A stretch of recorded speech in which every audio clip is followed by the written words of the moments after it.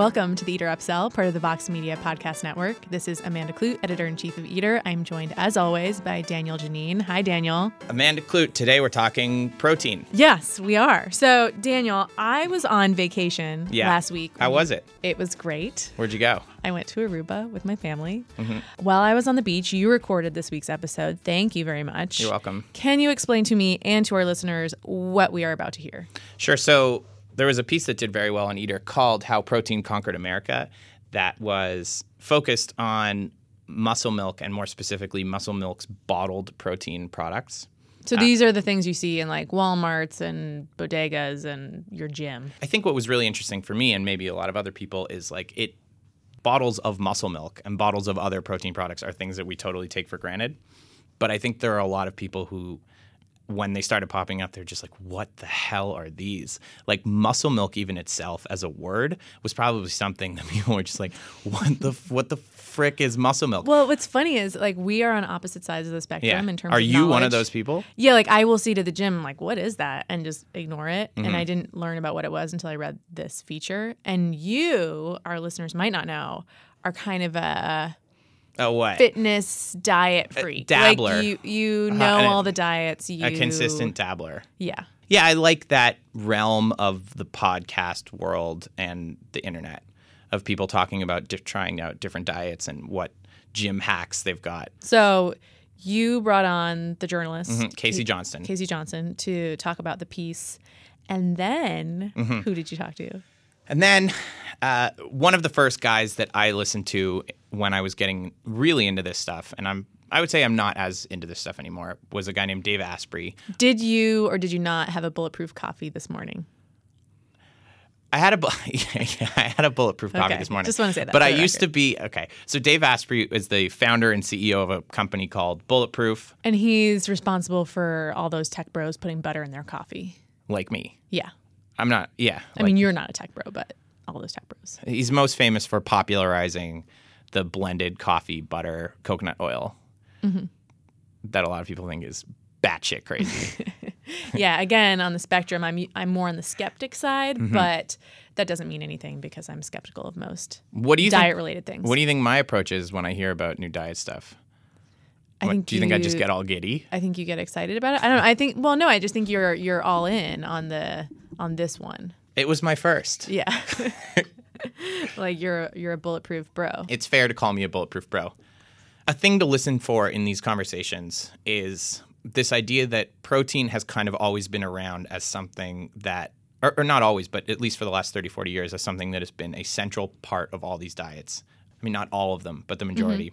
I'm super interested in whether or not that's true, like whether or not we should be having more protein constantly, but also ways that companies have capitalized on that, on the health community's obsession with protein, either on purpose or, in the case of muscle milk, kind of accidentally. Finally, it's really interesting that the way they actually both bring up how fast the information is moving in the health community.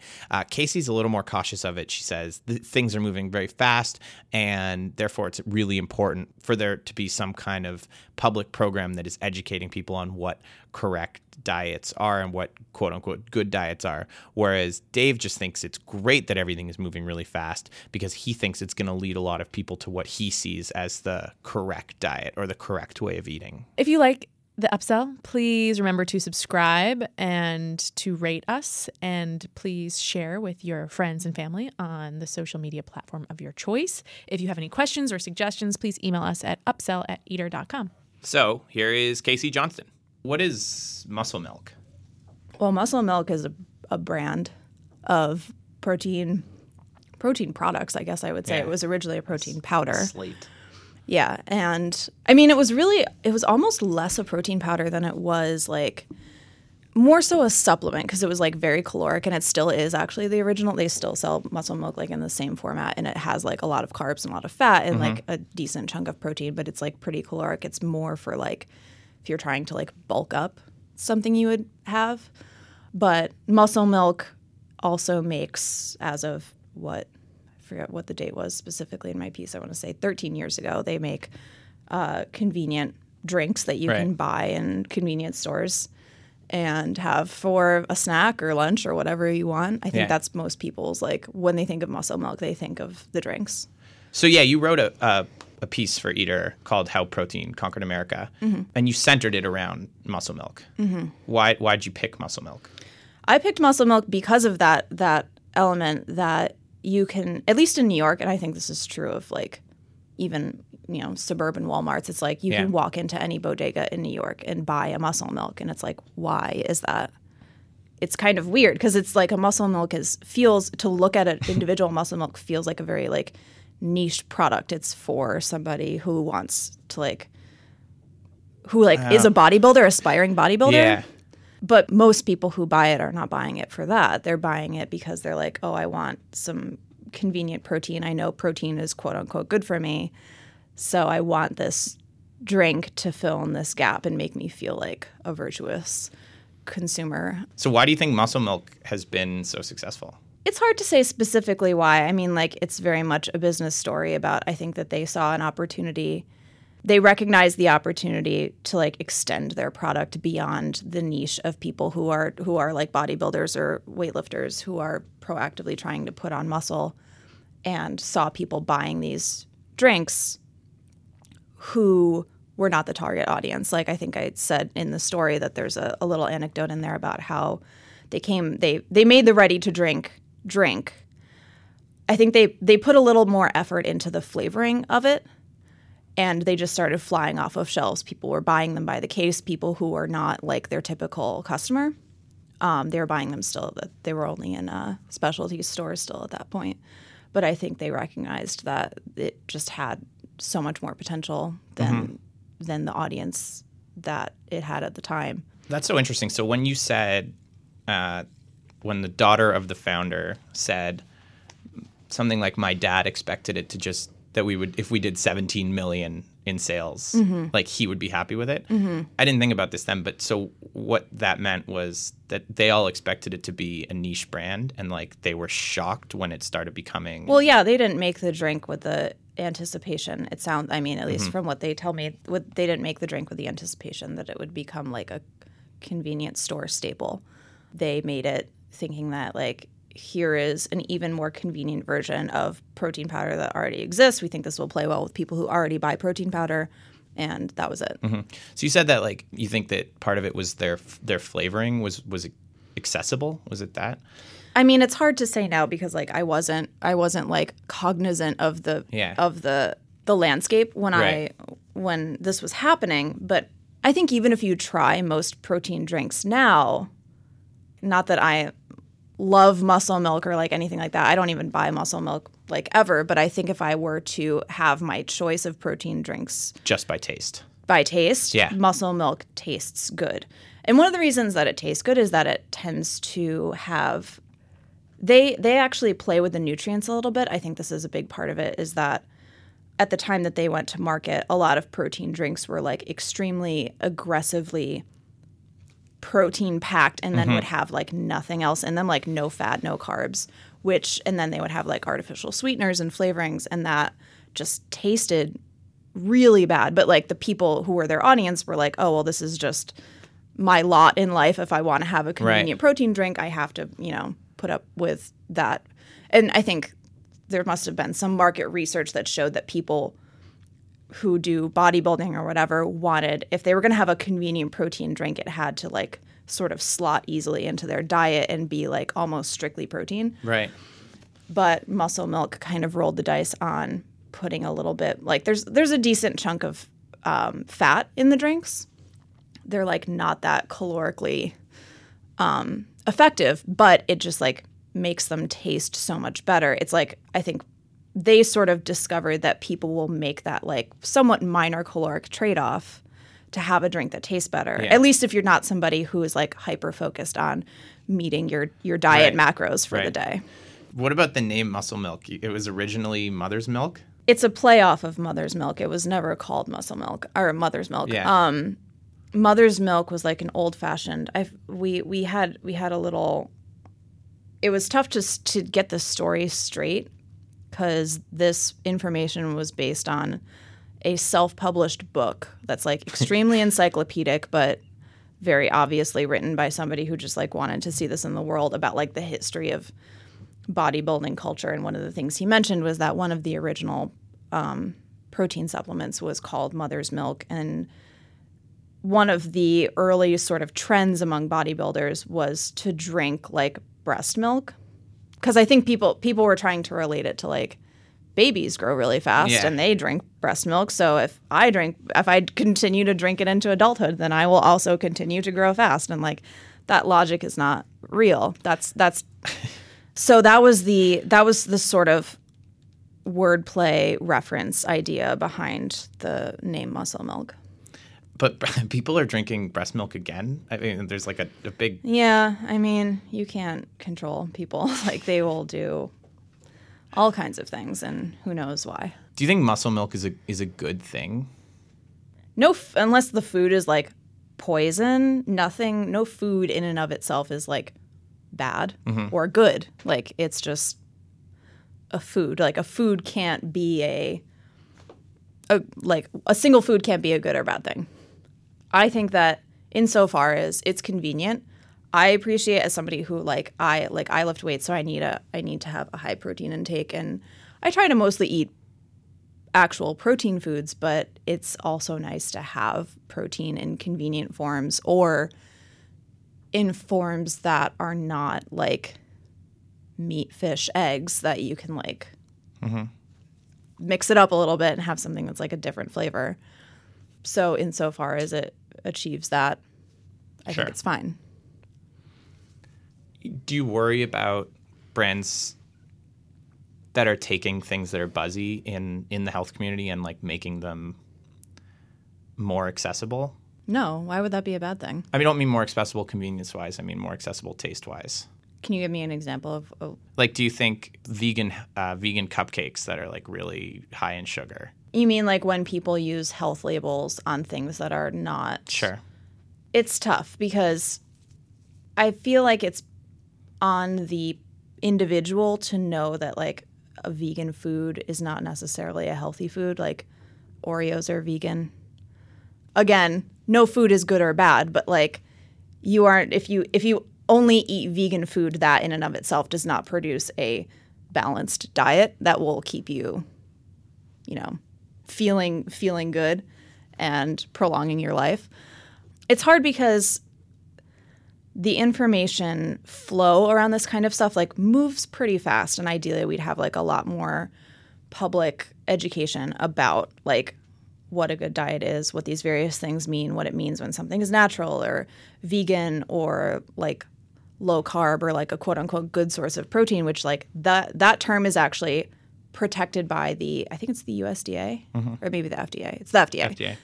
USDA. It's a totally different thing. So to say that on a label is like means a particular thing, and you wouldn't necessarily think that just from like reading those words, but like if you are familiar with like the public policy of it, you would know that. And I want to say there's even a dimension to it that like something can be a quote unquote good source of protein, but that only speaks to like how much protein is in the serving and not how much protein is in there like relative to the number of calories. If you have like a 2,000 calorie bar and it has like, I forget what the threshold is, 15 grams of protein, it could be a good source of protein, but it's not like that calorically effective. So it's like there's all of this sort of math and science that goes into like what's a good diet that we don't really get a chance to learn. And I only know because like I developed an interest in this, and I have done a lot of reading, and like I have a science background, so I'm able to like absorb it and synthesize it pretty well. But ideally there would be a lot more sort of information available about it, and we would like educate people better about it. Like, do you think it's wrong to have good source of protein on a bar that's 2,000 calories? No, I mean, like that doesn't really happen in real life because I think there's some restrictions about like what a serving can conceivably be. Sure. I think the good source of protein or great source of protein, I think, is like the next step up. Magna cum laude. Yeah, right. It's like the summa cum laude of protein content. I don't think that's bad. It's like anything you talk about with nutrition or diet needs so much context in order for you to like know. Right. Like people get so concerned about foods or like categories of food, and it's like barring an allergy, you probably don't need to be concerned. I mean, like I'm not a registered dietitian or anything like that, so like don't listen to me. But also like it's just like a lot more complex than the people who put pressure on different foods might believe. And like the cereals that label 2 grams of protein. That's very silly. Like that's like people trying to route around the labeling of the protein. Like they can't put good source of protein or great source of protein, so they put 2 grams of protein. And like just putting the word, I'd be so curious to know. Like I'm like I have a pathological interest in like marketing stuff and like the sociology of it, but I'm so curious like what the stats are on how sales change when you just put the word protein on the label, regardless of the context of it. Like, because people, Even just the word protein. It must show, there must be like research that shows like, oh, if this like cereal box says the word protein on it, even if it's only saying 2 grams of protein, people buy it more. Like that has to be the case. You know? For sure. Like, yeah, everyone's trying to get in on the protein craze, even when. Do you have any predictions for the future of protein? I do think that we will see a lot more foods that sort of play with the caloric and macro protein, carbs, fat content of them and the flavor profile. Like, I think a lot more companies are realizing that the notion that protein drinks started off as this like hyper effective protein vehicle, and then people realized it was so much more extendable to the general population if you like made it a little fattier and a little tastier, but it still delivered that protein and like still was convenient. I think we'll see a lot more of that. Like, and it's sort of happening too if you even look at like diet drinks. People are realizing, like, it used to be there was either like diet soda with no calories at all, or like regular soda that was like 200 calories in a can. And now there's like this middle ground of like stuff that tastes good and has like a little bit of caloric content because all like over the spectrum. because like actual diet food tastes terrible, but like if you just like temper it with a little bit of sugar, it tastes good, and it's not the same as like having a full on soda. So like I think there's going to be a lot more of like experimenting in that middle ground of like what is like sort of has like a decent number of calories, isn't like fully into the spectrum of junk food, isn't fully into like a diet food. It's like a little bit more like lifestyle health was something that Muscle Milk as a company was very into. And I think that's like really where people are going, is like what foods, rather than having purely diet foods and like purely regular foods, we're going to have foods that are a little bit more tempered towards being on a diet, but not like so extreme that like you're miserable when you're eating them. Yeah, and they're no fun. Yeah. Cool. Well, Casey Johnston, thank you so much. Thank you. That was Casey Johnston. You can read her entire piece on eater.com, How Protein Conquered America. I recommend it. It is fun. The parts where she talked about meeting the founders of Muscle Milk and touring around the factory. It's wacky. Yeah, it's wacky. Amanda, instead of an ad this week, we wanted to quickly talk about wellness in the schools. It's a charity that Eater has partnered with in the past and that I definitely support. They focus on bringing healthy food and fitness programming to public schools around the country. Around the whole country. Around the whole country. How can we support them? Well, they are having a gala on Tuesday, April 17th in New York City. It is hosted by Bobby Flay, Gail Simmons, Allison Roman, former Upsell guest. She's probably going to be making the cookies. And Melissa Clark. And they're going to have taste from over 30 restaurants, including Gramercy Tavern, Aquavit, Oceana, River Park, Westbourne, and more. Wow, a couple of my favorites. Yeah. That'd be fun, gala. Are you inviting me? Maybe we should buy some tickets. Expense it to Eater. Or we'll just buy them personally and really support. All right, fair. All right, we'll buy some tickets, expense them to Eater, buy some tickets personally out of our pockets, and then give away a couple. So you know who else is going to be there? Who? Amanda Clute. Me. Yeah. I'll be there. Watch out. So April 17th, check out Wellness in the Schools. Check out their New York gala. And if you are not in New York, go to wellnessintheschools.com and see how you can help. Wellnessintheschools.org and donate. So now that we've learned about Muscle Milk and its kind of origin story, I thought it would be cool to talk to an expert about what protein looks like right now. So I wanted to bring on Dave Asprey, who is the founder and CEO of Bulletproof. As we said in the intro, Bulletproof is probably most famous for popularizing the butter coconut oil blended morning coffee thing. The Bulletproof diet is more of a lifestyle. It's very radical. You cut out nearly all your carbohydrates. It's like a modified paleo. You eat absolutely no sugar, and a lot of people swear by it. They have coffee shops. They have celebrity actors. There was a video where the actor Shailene Woodley was on Jimmy Fallon talking about how amazing this cup of coffee was. I had this thing yesterday called a Bulletproof coffee. Have you ever had one of these?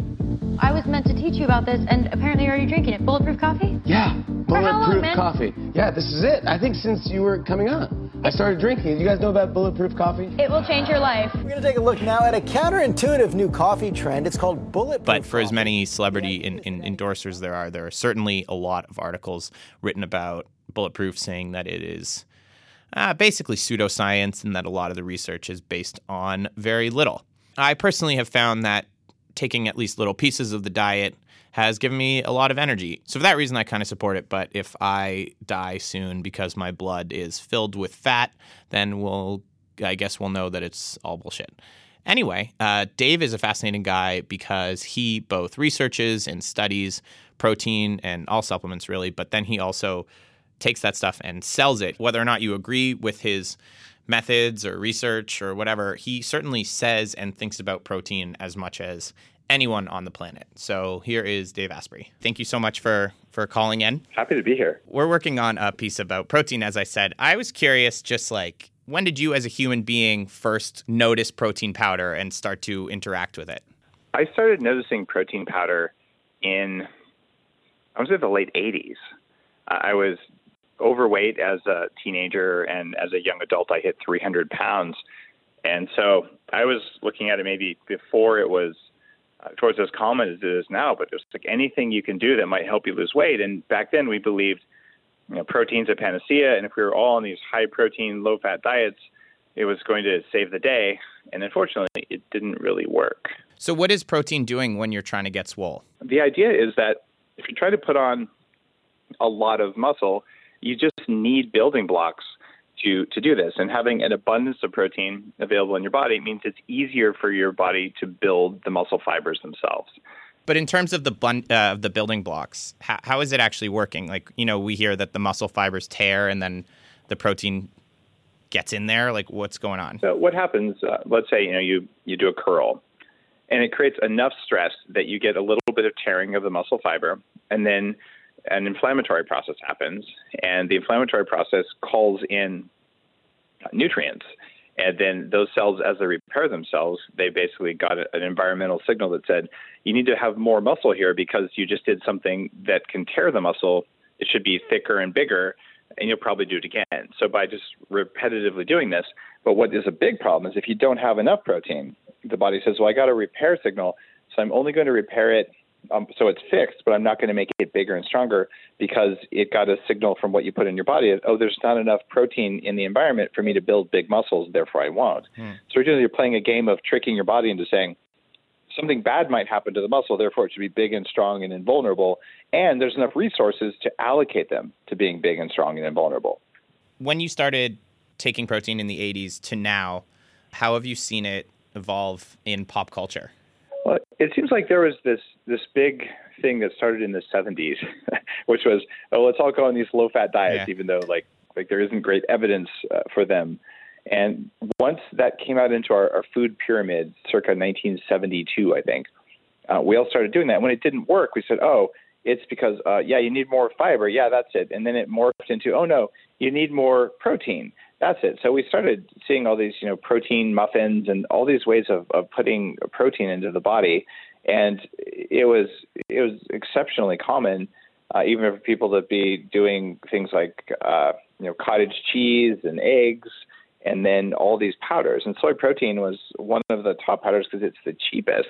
But it turns out, like the bodybuilders, even back in the early 90s, they all knew, like they would sort of joke, like, if you really don't like someone, swap out their whey protein for soy protein and they'll stop gaining weight because of the idea that different proteins do different things. How does soy protein continue to become more and more popular, even though the research that you have says that it is terrible for you?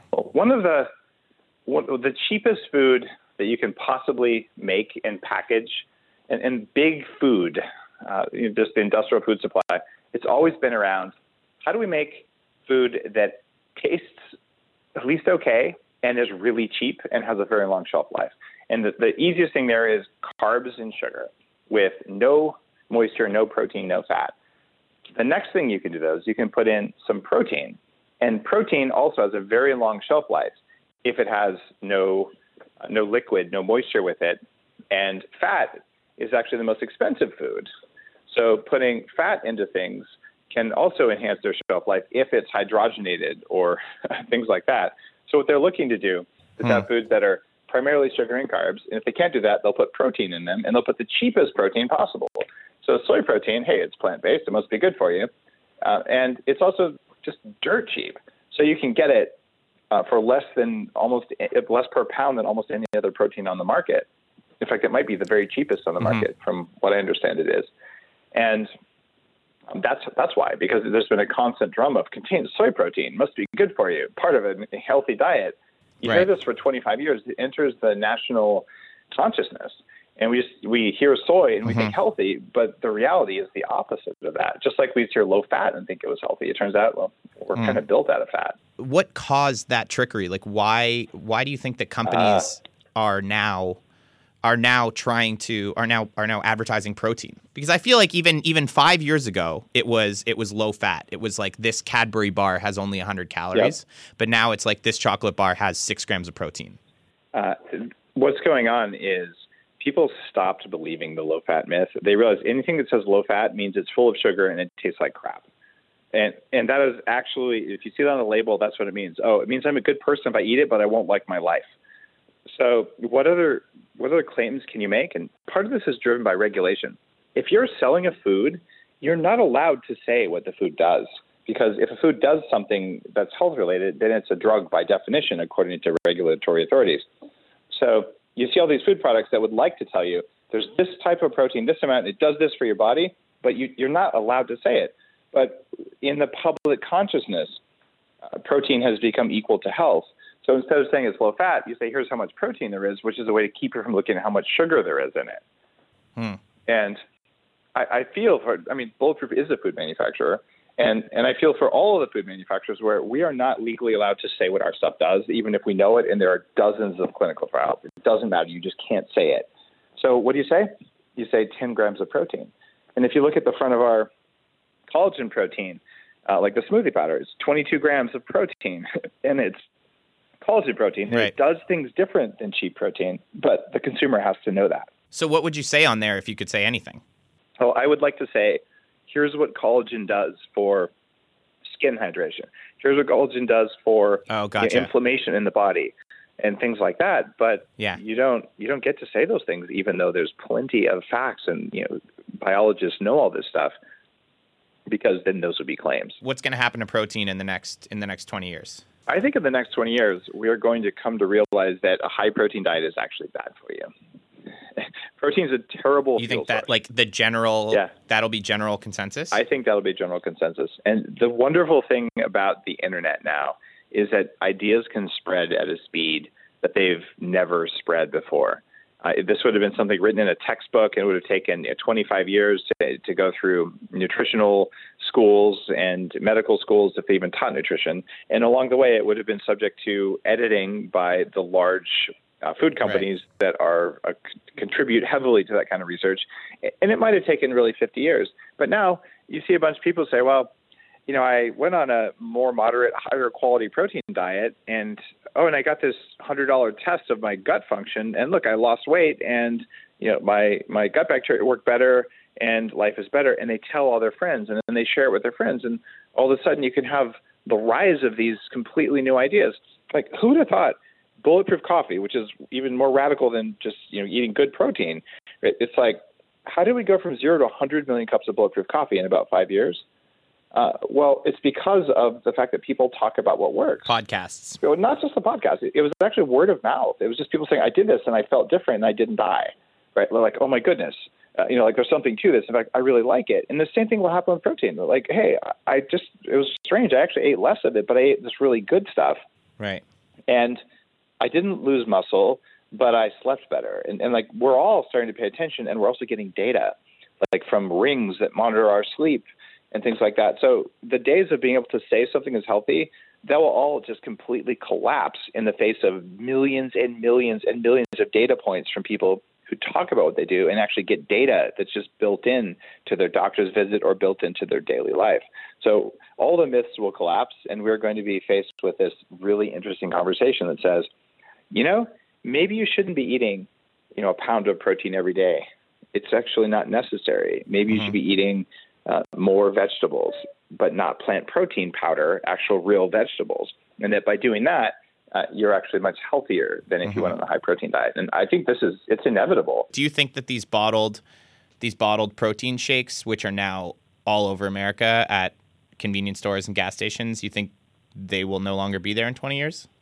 It's interesting. Right now, we have bottled sugar water, or even worse, bottled diet soda, which has like fake sugar that's even worse than sugar or fructose in it. Sure. Right. And so I don't see those going away. And would I rather have some sort of protein concoction than some sort of sugar or diet soda? Yeah. So on a spectrum from like, good God, why would you put that in your body? Any of these protein things is probably going to be better for you than any of these sugar-based things. And so will these things go away? Absolutely. They won't go away. But I think what's going to happen is people are going to say, well, am I willing to spend an extra 50 cents to buy one that has a better quality of protein, or one that has a better quality of vitamins or fats or other things? And we're going to start saying something that I'm really seeing at Bulletproof. It's like, what does this food do for me? And it's no longer about how cheap is it and how good does it taste. That's what big food taught us to care about. But what we actually care about is how much energy will it give me? How will it make me feel? And then how does it taste? And then how convenient is it? And then how much does it cost? So, I'm seeing college students, I'm willing to spend an extra $1 a day on stuff that makes me full of energy instead of saving $1 a day and just being tired in class. Because the return on investment for drinking a higher quality protein thing is really, really high. And so the shift is going to be, you just look at it, whether it's full of sugar, whether it's full of some kind of protein or some kind of fat, we're becoming educated, we're becoming smart. We're saying, hold on, what kind of protein is that? And if it's the right kinds of protein and the right kinds of fat and the right kinds and amount of sugar or other carbs, we're going to say, all right, I want to put that in my body, and it has to taste good, and it has to be affordable. And the companies who do that are going to pull way out ahead. Will there still be candy bars in 20 years? Yes. Will consumption be down from where it is today? Yes, it will. And I think the same thing will go for these relatively cheap beverages. And not to pick on muscle milk, I've not looked at the ingredient list at all, but there's a call to quality for all of these things that we consume regularly, where consumers are just too smart to eat, junk protein, junk sugar, any of these things. We want to know, what's it going to do for me? And we're smart enough to figure it out for ourselves. Actually, that's everything I have for you. Awesome. Thank you so much for calling in. Happy to help. Daniel. Yeah.